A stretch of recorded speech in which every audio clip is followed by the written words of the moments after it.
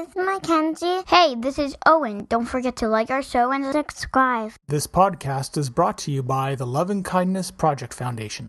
What is one thing that you could do to think, speak, or act kindly today? Go to loveandkindnessproject.org to learn more.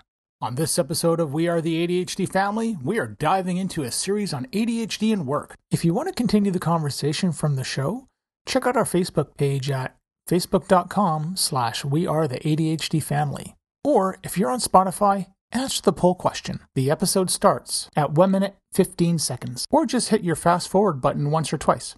Before we begin this podcast, if you or someone you know is in crisis or needs emotional support, there are tools that can help. So get yourself a pen and paper or open a note-taking app on your phone or computer.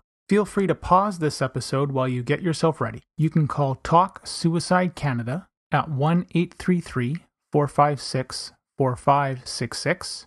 The Trans Lifeline in Canada is 1-877-330-6366. And in the United States, 1-877-565-8860. You are not alone, and you do not have to be alone.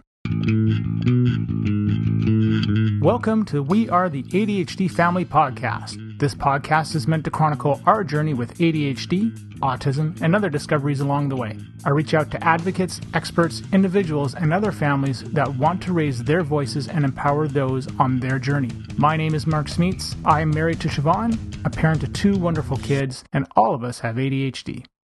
I want you to feel like you have power and hope. ADHD problem number 1. I had my wedding ring in my box, which is beside me when I go to sleep. It always goes there. I cannot find it now. Why is it the moment that I put it in a different place, I don't know where it is? And it's not like you can get an AirTag for a wedding ring. Well, it's been more than a few minutes since I've posted a episode. And it wasn't exactly on purpose, but after the conference that we had, the Advocon conference in October, I just needed a break. I thought I could easily recover and turn something around, but nope, that wasn't the case. What I started to work on actually was the ADHD in the workplace episodes, and I'm 2 in so far. And it's been very interesting to go back and think about the things that I had done in the workplace and see how ADHD sort of affected those things. So my hope is that these all come out like really coherent and you can follow my ramblings of things that I did, and I've described things well enough. That hasn't been always the easiest thing for me to do, but as I said to my wife the other day, I've been getting a lot of comments about how well-spoken I am. And this is going to be an interesting one. I should put this into the work episode because it has helped me a lot, and I've been very purposeful with it. When I said this to my wife, she's like, you should join Toastmasters.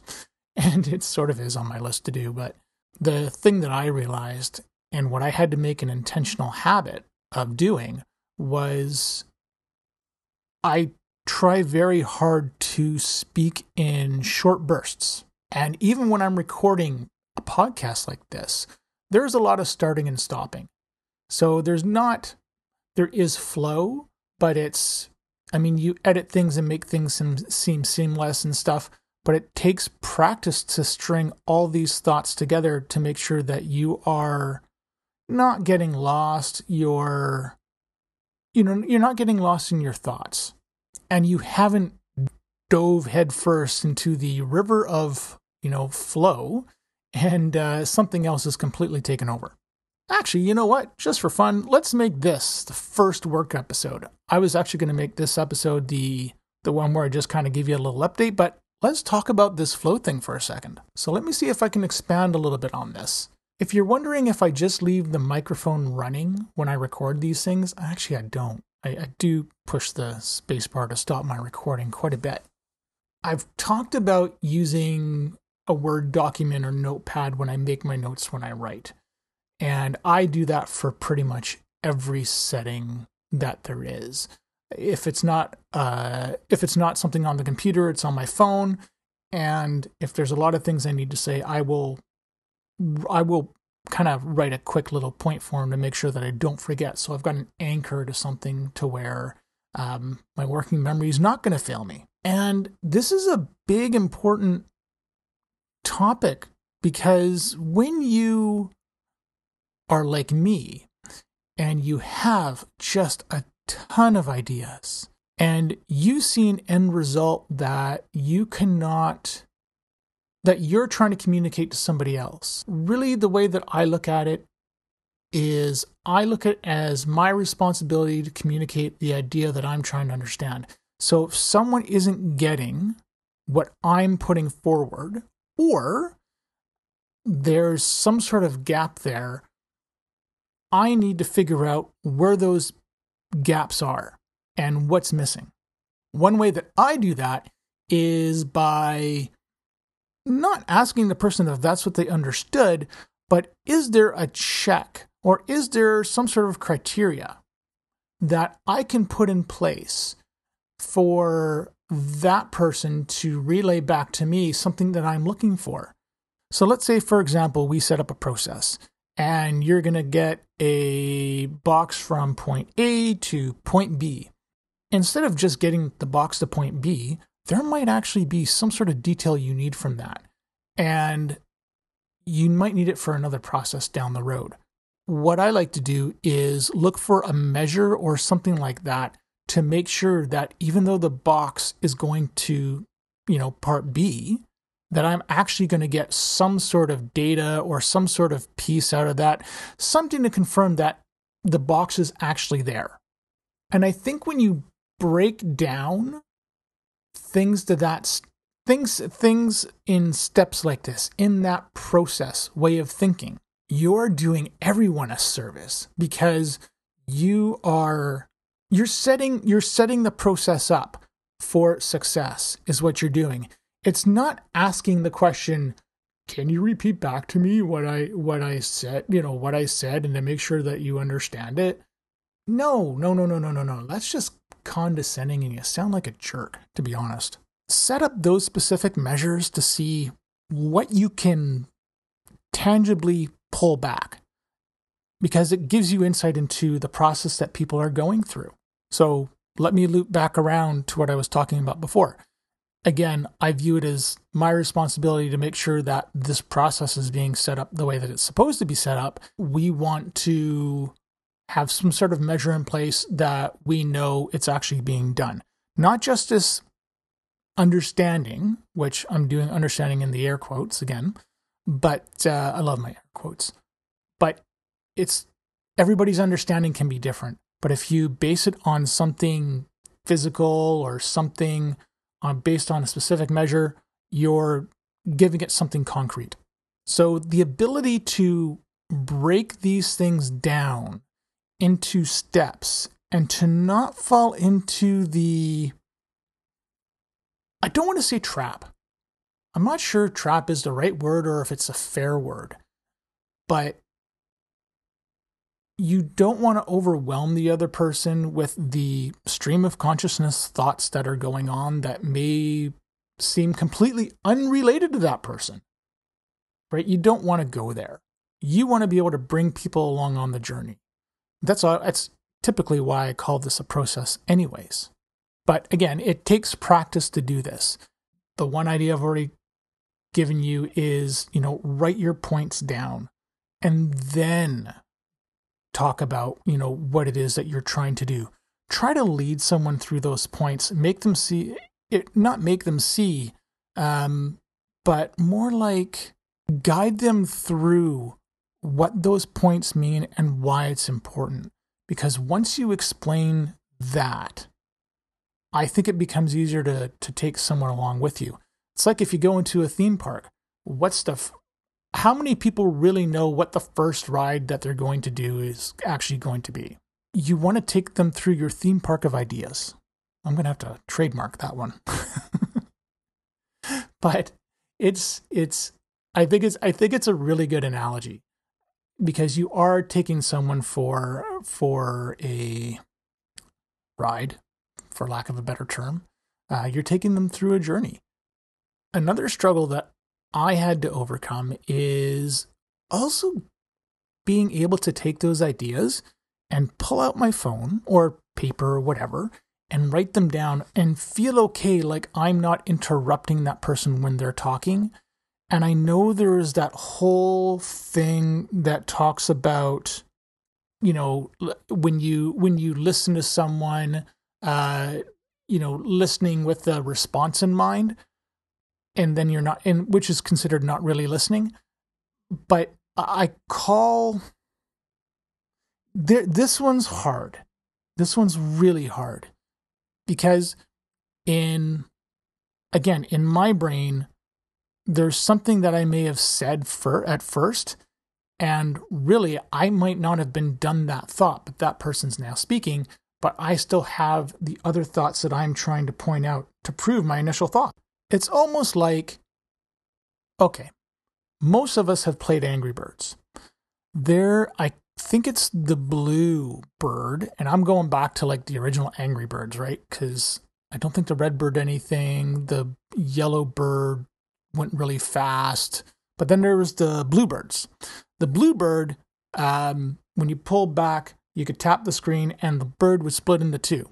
So imagine you're having a conversation with me and can't believe I'm using Angry Birds as a reference, but you sit there, you take your little slingshot back, you move it over, you tap the screen and the bird splits into two. Well, the initial launch is just your opening sentence to this person. All of a sudden, then, our brains sit there and go, oh, we're going to split into 3 different birds now as soon as you tap the screen. And that tapping the screen could be the equivalent of the other person saying something. So you've already got these thoughts in your head. It is really hard to rein that in. And I do find it a little bit disingenuous when people talk about, you listen. Don't listen for the sake of responding. Listen for the sake of listening. But it's not necessarily how everybody's brains work. And just because you think this way doesn't make you any less communicative either. Taking those 3 Angry Bird, Bluebird things that I just mentioned, and taking that and putting it into your iPhone notes or a Word document as you're talking or something like that, that's really what you're trying to do. And these 3 points, or 4 points, or 5 points, whatever, they are important to the original point that you're trying to make and support. So, leaving Angry Birds for a few minutes, I also started doing meditation. Or not meditation, mindfulness. Don't know if it's really meditation. But the 2 things that I've become to realize is that you've got your thoughts, but then you have your side of, well, what can you do about the thoughts? And this takes a lot of practice. It's not easy to sit there and slow those things down. Go ADHD, I think. But if you can find a way, and maybe that's another tip as well, if you can find a way to bring yourself to this center, to this calm, you will start to get, or at least I've started to notice, a bit more control. One thing that I think I'm struggling with, and part of the reason I started the whole mindfulness journey was because of I'm exploring my relationship with food right now with a counselor. And I've always loosely said I've got an eating disorder, but I'm not really sure what to call it. Trying to grasp those concepts and those emotions and separate what is what and why, not the easiest thing to do. And I often refer to myself as an addict, at least when it comes to food, because I don't have that middle ground in my brain. There is no, I can have just 1 or 2. It's more like I'm going to have 20 of those chips or a candy or whatever it is that you're working on. Here is the 20-second kindness break. Mackenzie, when you go back to school, what is one kind act that you want to do? Help my teacher. Owen, when you go back to school, what is one kind act that you can do? Like listening when she's talking. Hi, this is Siobhan from the Love and Kindness Project Foundation. Check out loveandkindnessproject.org and find other ways to carry out kind acts or start a kindness project of your own. So if you have a fantastic idea, instead of blurting it all out, maybe try talking it out loud to yourself first. And, go into the boardroom or something like that, or even the bathroom, your car, anywhere. Have a notepad with you, your iPhone with you, and talk to yourself as if you're talking to another person, maybe talk in front of the mirror, if that's something that you like to do. But capture yourself having that conversation and then stopping yourself, pausing yourself when you're done, and writing out your notes as you come up with them. Take your idea to your boss or manager, whatever, or your coworkers. I think you're going to find yourself to be far more coherent at bringing people along than if you were to just blurt everything all out. I know this can be a very hard thing for ADHDers to do. There are some of us that are just impulsive and just can't wait, and others, hey, we'll have these ideas bouncing around in our head, ruminating, and that's where they live. The impulsivity in that case is that they're almost intrusive thoughts because the ideas don't stop.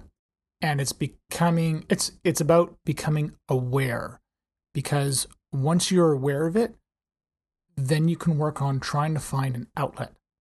But honestly, if you can't find an outlet, that's okay. Tell the other person you're talking to that you may need to talk through this with them.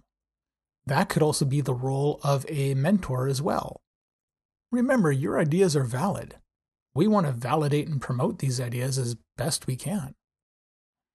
If you can't find an outlet, it's okay. I don't want you to feel bad. I don't want you to feel bad that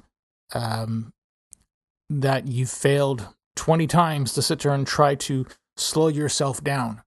It is not going to work every single time. Sure as heck doesn't for me. Using the Ned Hallowell Ferrari analogy is, I think of our brains are on this racetrack, and we can keep, I'm not even sure racetrack's the right word, actually, right idea, but the Ferrari in our brains is going around this racetrack in our brain, and it's building up all this energy, all this stress, and we are trying to find a way to move this somewhere, to move this kinetic force of thought. And there's another trademark phrase for me, to move this kinetic force of thought, of all this energy and positivity that's probably behind this idea. And where do you go with that? You could write it down. You could, talk to somebody about it. You could record a video on your phone. You need an outlet. It's a massive help, because unless somebody knows the detail to which you're talking about something, and even then, you don't want to assume if you're setting something up like a specific measure to measure something or whatever, you don't want to assume that person is in the same place that you are. You're off in a different place. It's like it's very much like the joke I have, right? For problem solving, you have people who solve the problem, and that's perfectly fine. You have people who think outside the box, and that's perfectly fine. But then you have people like me who are holding the box that people are trying to think out of. We may not be in the same room or any of that as everybody else. And I don't think people, when you hear somebody say, oh, that idea came out of left field. Yeah, that's our ADHD brains for you. And you shouldn't feel embarrassed or bad over it. It's absolutely wonderful. Like, these ideas are what drive so many different innovations. This is where we live. That is our home. So embrace it and know that you think different than the other person. And there is nothing wrong with, just solving the problem, quite simply. The pitfall to the little joke that I have is, we we may very well overcomplicate something. Sometimes, honestly, you have to overcomplicate it to come down to a simple solution. I hope this has made sense. And I've done this without a script. But I thought it would be a good way to just talk about how you can slow yourself down, a couple tips and things that you can do, bring people along with you for this ride when you're trying to sort through things. I will give another piece of advice that I just realized I can give you. If I have an idea for some sort of process or some sort of solution, I may very well build a small prototype first before I implement it. Because I know from my experience and the way that my brain goes, that if I cannot bring somebody along, it does help to have a visual. So if that was building a spreadsheet to automate something in Excel, do it. If that is going onto the whiteboard and drawing out this big, humongous graph or even a small graph, whatever, to draw out the process, do that. There are no rules to conveying your ideas. My word of caution to you is don't go overboard with it unless you're 99% sure that this is going to take off, or that there might be an even bigger picture where you can take this concept and apply it to something else. And really it's the start of working on, another idea that you can see through. So there you have it. I'm going to leave it there. There's my opening work in ADHD advice for you as far as having more succinct conversations, how to guide your ideas, ways that you can guide your ideas, and those kind of practical tips. These are the things that I do every single day. It has made my life immensely easier. And people are noticing it because, I'm not expecting to be told I'm articulate. I sit there and I think back to a time in high school when I remember people telling me, we have no idea what you're talking about right now. Yeah, now I know why. And just remember, it takes practice. Go slow. Forgive yourself. There is no wrong way. There is no right way. The only way is getting the end result in those measures that you're looking for in that process, and having some sort of balance to make sure that you can do that. I'm not sure how many episodes I'm going to dedicate fully to ADHD in the workplace, but I want to start focusing on it because there's a bunch of other things I want to do outside of the podcast that surround this. So wherever you are in the world, whatever time it is, be safe. Have a good night, good day, good morning, anything, and most important, be kind to each other. Thank you for listening to our show. If you're hearing this message, you've reached the end of the episode, and for that, I want to say thank you. I hope you have enjoyed what you've heard and are walking away with newfound knowledge. We are the ADHD family. See you soon for a new episode. If you want to be a guest on the show or know someone who would make a great guest, contact me through our Facebook page. This podcast is open to everyone. You don't need to be an expert, just passionate and want to see change. The opinions expressed by the host and guest are not associated with any employer or organization unless otherwise stated.